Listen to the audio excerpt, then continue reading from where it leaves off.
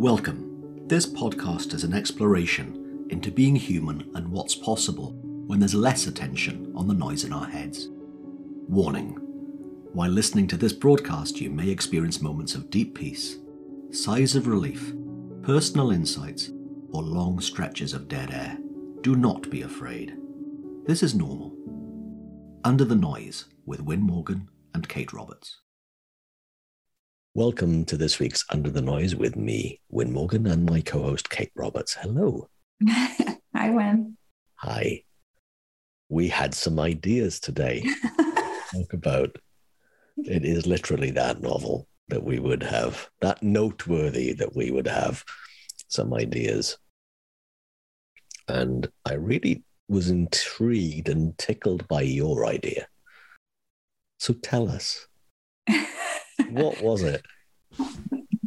Okay, well, so hopefully our listeners will give me a little bit of space on this just to kind of talk around it, maybe. And in their absence, let's see if I can do it.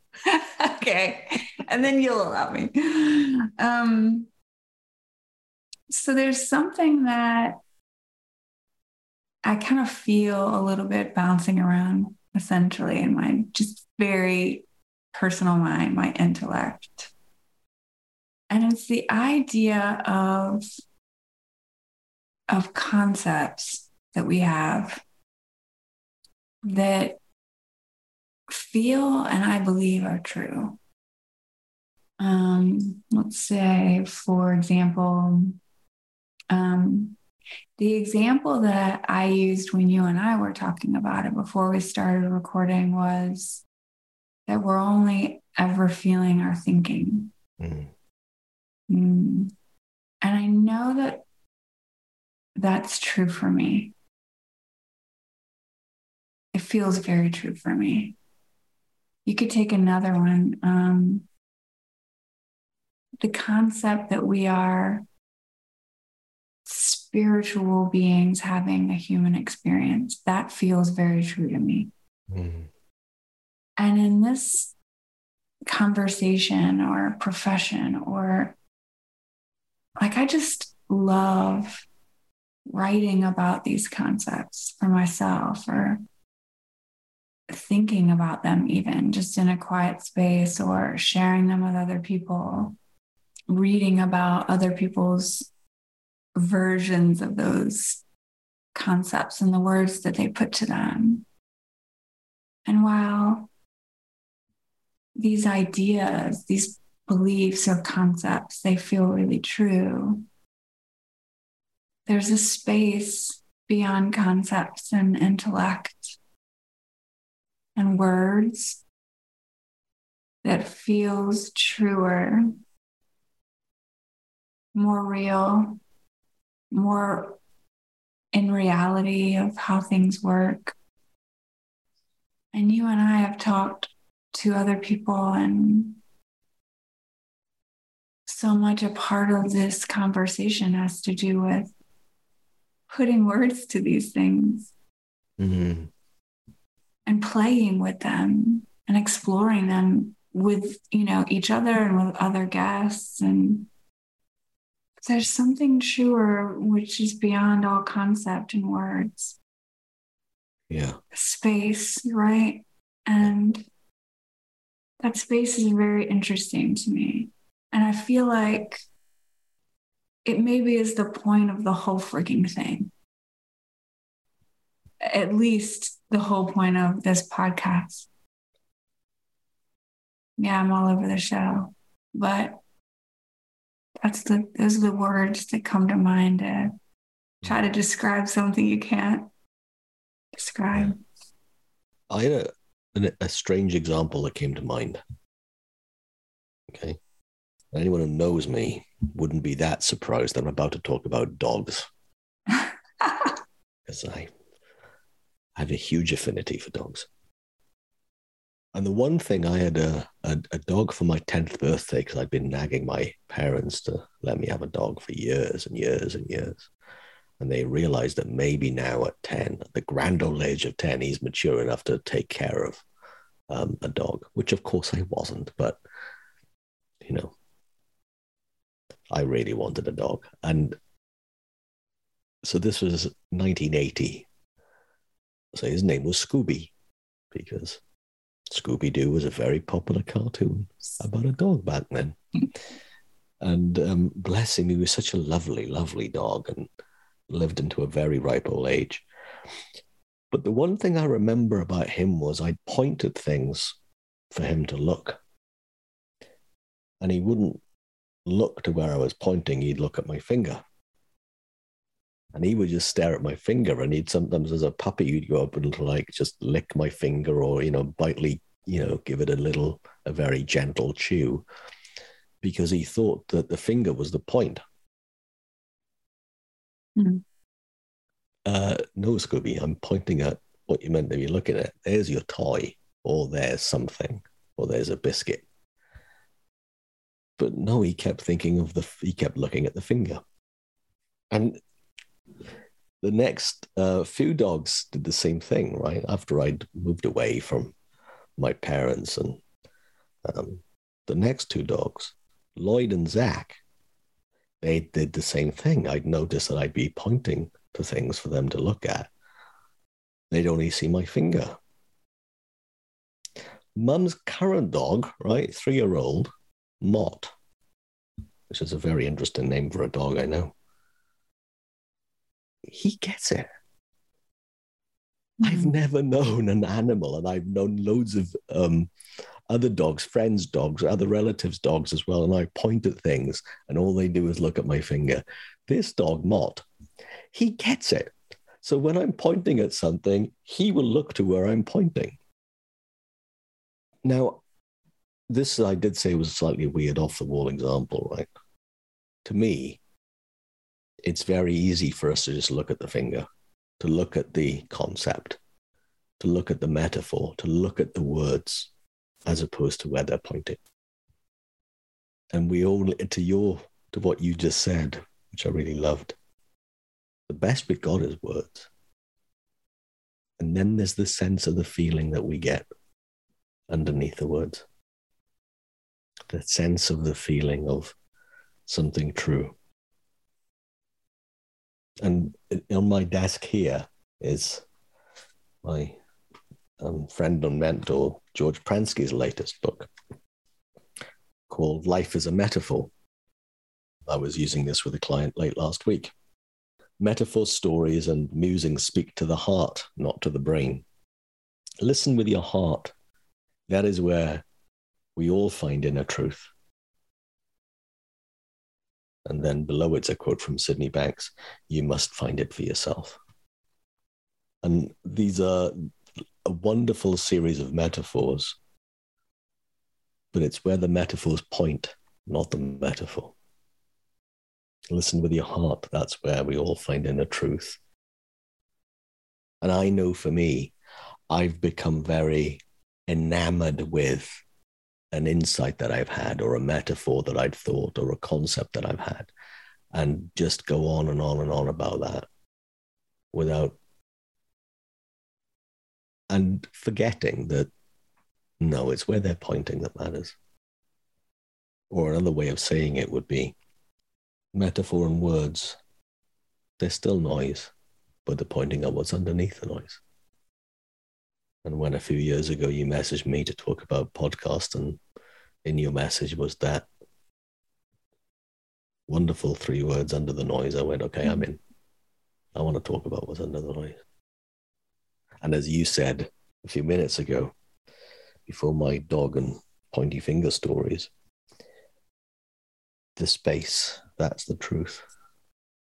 And the feeling of truth, the feeling of space. Yeah. I'm with you on that.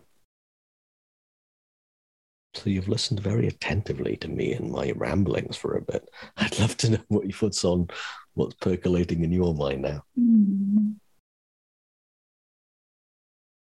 I still find myself a lot of the time stuck in the concepts, in my intellect, in the feeling of that there's something to know, like there's somewhere to go. And get and seek and understand better and see. So this is a weird metaphor, but I was watching a show, and in this show, there's this chick and she's dreaming and she can't always find her way out of the dream. And she doesn't like the dream. It's really scary. And she wants to figure out how to get herself out of these bad dreams she's having, right? So before she goes to sleep, she puts a poster on the ceiling above her head. And I can't even remember what it says, but it's to the extent where it's like, if you can read this, you're not dreaming, right? Yeah. And she puts it on the ceiling. Because when we're dreaming, the part of our brain that can read and understand written language doesn't function. I don't know. This could actually be wrong, but this was in the show. So I keep thinking about that and wondering if maybe those feelings, whether they're stress or even the desire to seek something different, that pressure to know something more than where you are at the moment, or to see something or to understand it, or negative emotion, like all of that is like our poster on the ceiling, letting us know that we're in our thoughts, that we're in our conceptual mind, that we're stuck in the intellect, that we're not in that deeper space. They're just pointing us home, letting us know we're not there. Mm. Not that there's anything wrong with those things. I'm not calling them out as being wrong. They're just pointing us back home to that deeper space, letting us know we're not there. We're in our intellect. We're in the concept. We're in our dream of life rather than the reality of it. We're not present totally. Mm. Now, if I was going to get stuck in the story of what you just shared, I'd be asking what the TV show was, right? I would be getting into the talk about the TV show. That would be an example of being stuck in the concept. Yeah. Or what if you wrote something else on the ceiling, right? As opposed to effectively the moral of the story, or the point of what you just shared, was that there's a deeper space that is home. And sometimes we're in dreamland about feelings and states of mind that we don't particularly like. What I also have a growing appreciation of, I have a growing appreciation of my dreams. Sometimes appearing nightmares. It's such an imaginative place to be, in that free thinking, okay, intellectual place where things can look really scary and I can get insecure and I play small and all those kind of things. And yet that's also life. That's also what it is to be alive. And I think there's a lot that I can miss if all I want to do is be having peace of mind 100% of the time. Mm. Now, the part of me that says, when I'm going to call my BS on that, right? And yet, as I'm talking with you right now and you listening to me right now, you listening to me right now, I can absolutely say that it's all of this. The experience of being alive is a gift. And yet there are times it doesn't look like it is. And there are times I will not want the emotion I will not want the feeling. I will not want the state of mind I might be in. And I know the harder I try and get out of that, the deeper I'm in it. I also want to say I'm glad it's you that used the word chick, not me. Did I say that? There was this chick in the show and I went, I couldn't get away with saying that. Is that bad? Is that a bad thing? Well, not for you to say. No, absolutely. Oh, I'm sure I say it all the time. Yeah, that's cool. That's cool. Oh, there's something else that just came to mind as well. Once a month, I have a gathering of fellow coaches, as you know. And we muse over whatever they bring up or whatever I might have on my mind. And we'd spend an hour and a half as coaches just spending time together. And sometimes we get philosophical, sometimes we just get very funny, and sometimes we just, I don't know, navel gaze. And there was a part of last week's conversation where one of the coaches goes, "Oh, I've got a brilliant metaphor for this." And I can't remember what the metaphor was or what the point of it was, but it was stale. It was stale. And I've not had a conversation yet with the coach about it, but here's what I know.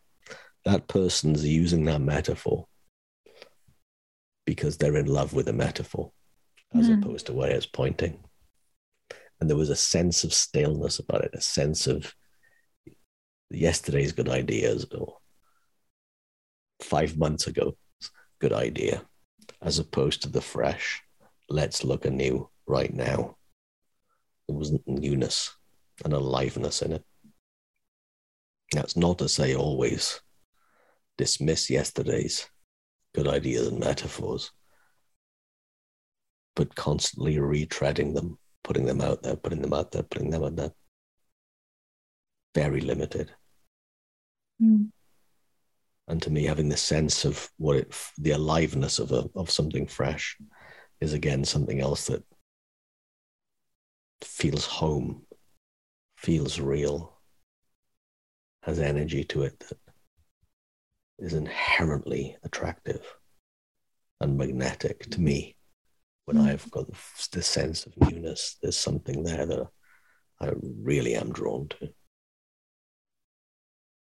And going back to how you started off today, in musing concepts,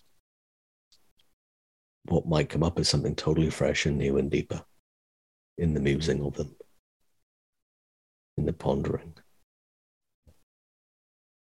Your story makes me think. Actually, it kind of brings up some questions that I have a feeling have been kind of percolating for me.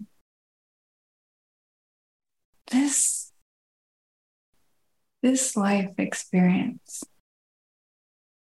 and I'm going way far out there, by the way. So this life experience,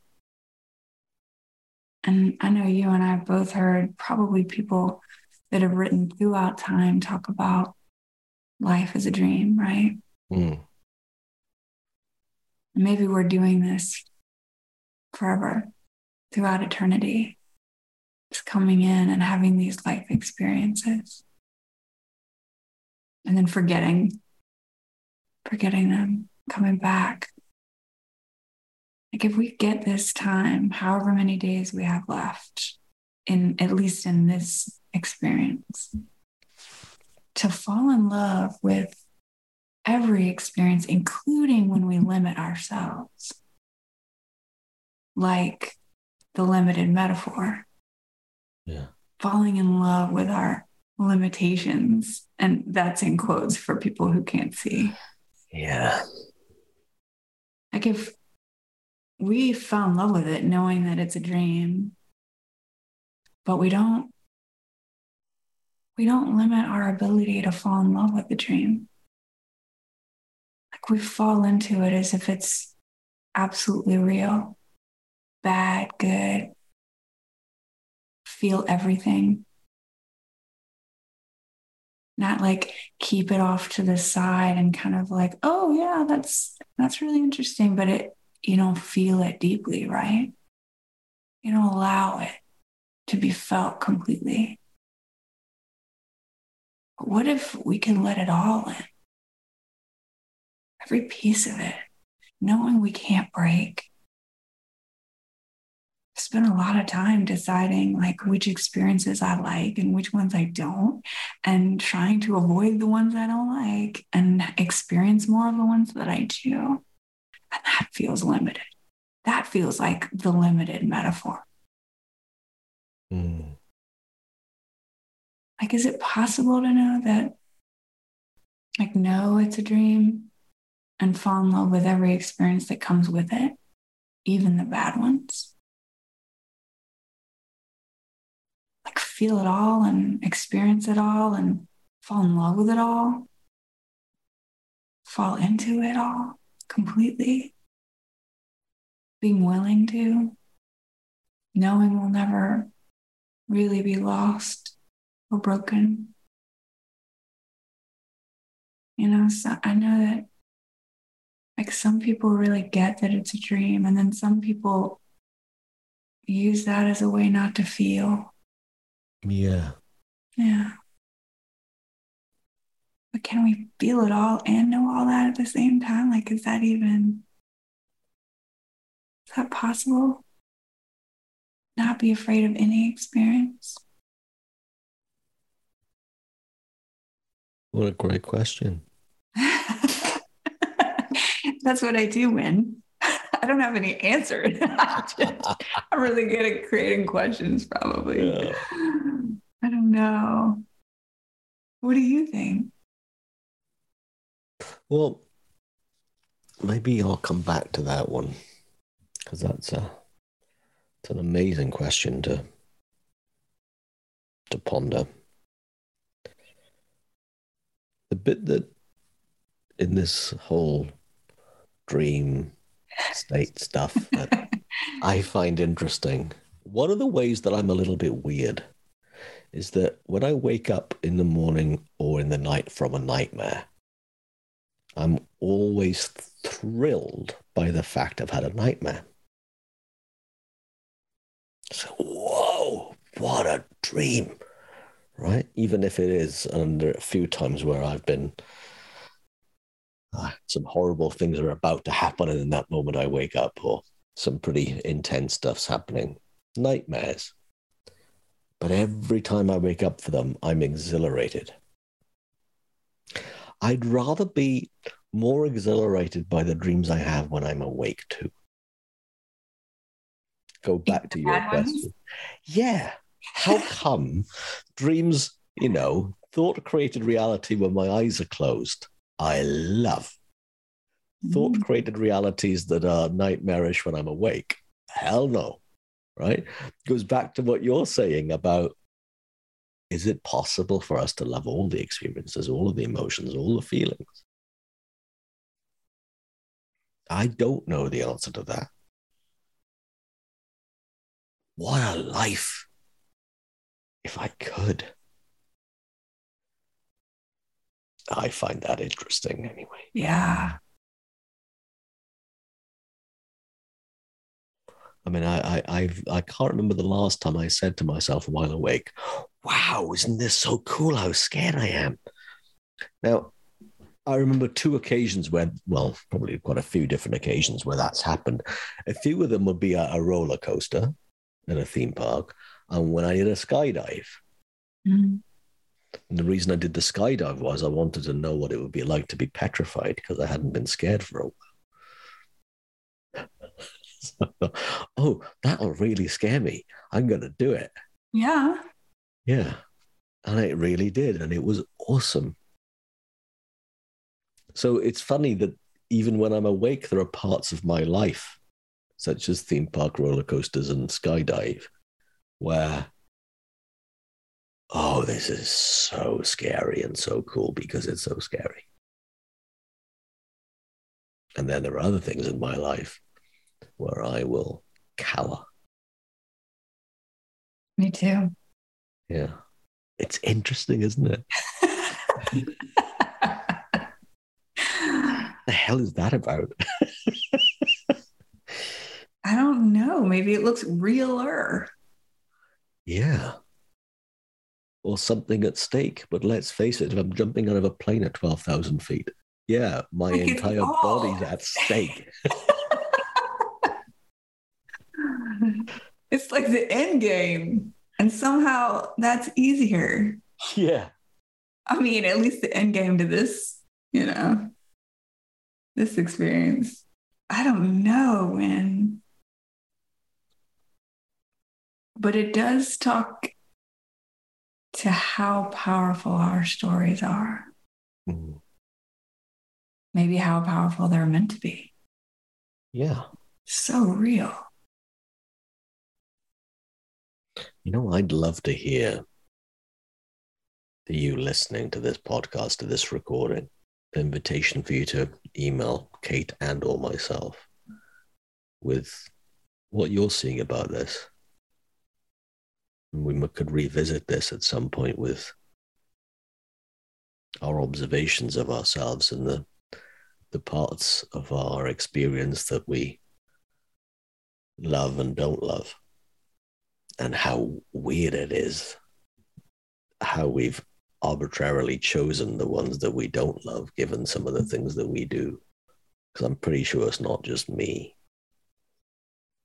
and it's not just you, Kate, that can relate to what we've been talking about. Yeah, I would love to hear. I would love to hear that. And of course, we'd read out any ones that make us ponder and maybe make us laugh. We'll read them out anonymously. So you do not have to worry about them being shared with your name. And for a few of you who've actually written in over the last couple of years, that's how we do it. That's it's all anonymous. Thanks, Wynn. Thank you. You've been listening to Under the Noise. I'm Kate Roberts, and I'm here with Wynn Morgan. If you have questions, comments, would absolutely love to hear from you, including any thoughts about falling in love with our own concepts and knowing that there's a deeper space. That's cool. So yeah, reach out to us. Our details follow the podcast. Hope you enjoyed it. Thanks for joining us. We'd love for you to subscribe, rate, and review. If you have a topic or question that you'd like us to chat about, email Wynn or Kate at wynn@winning.co.uk and Kate at katerobertscoaching.com. Until then, enjoy what's possible under the noise.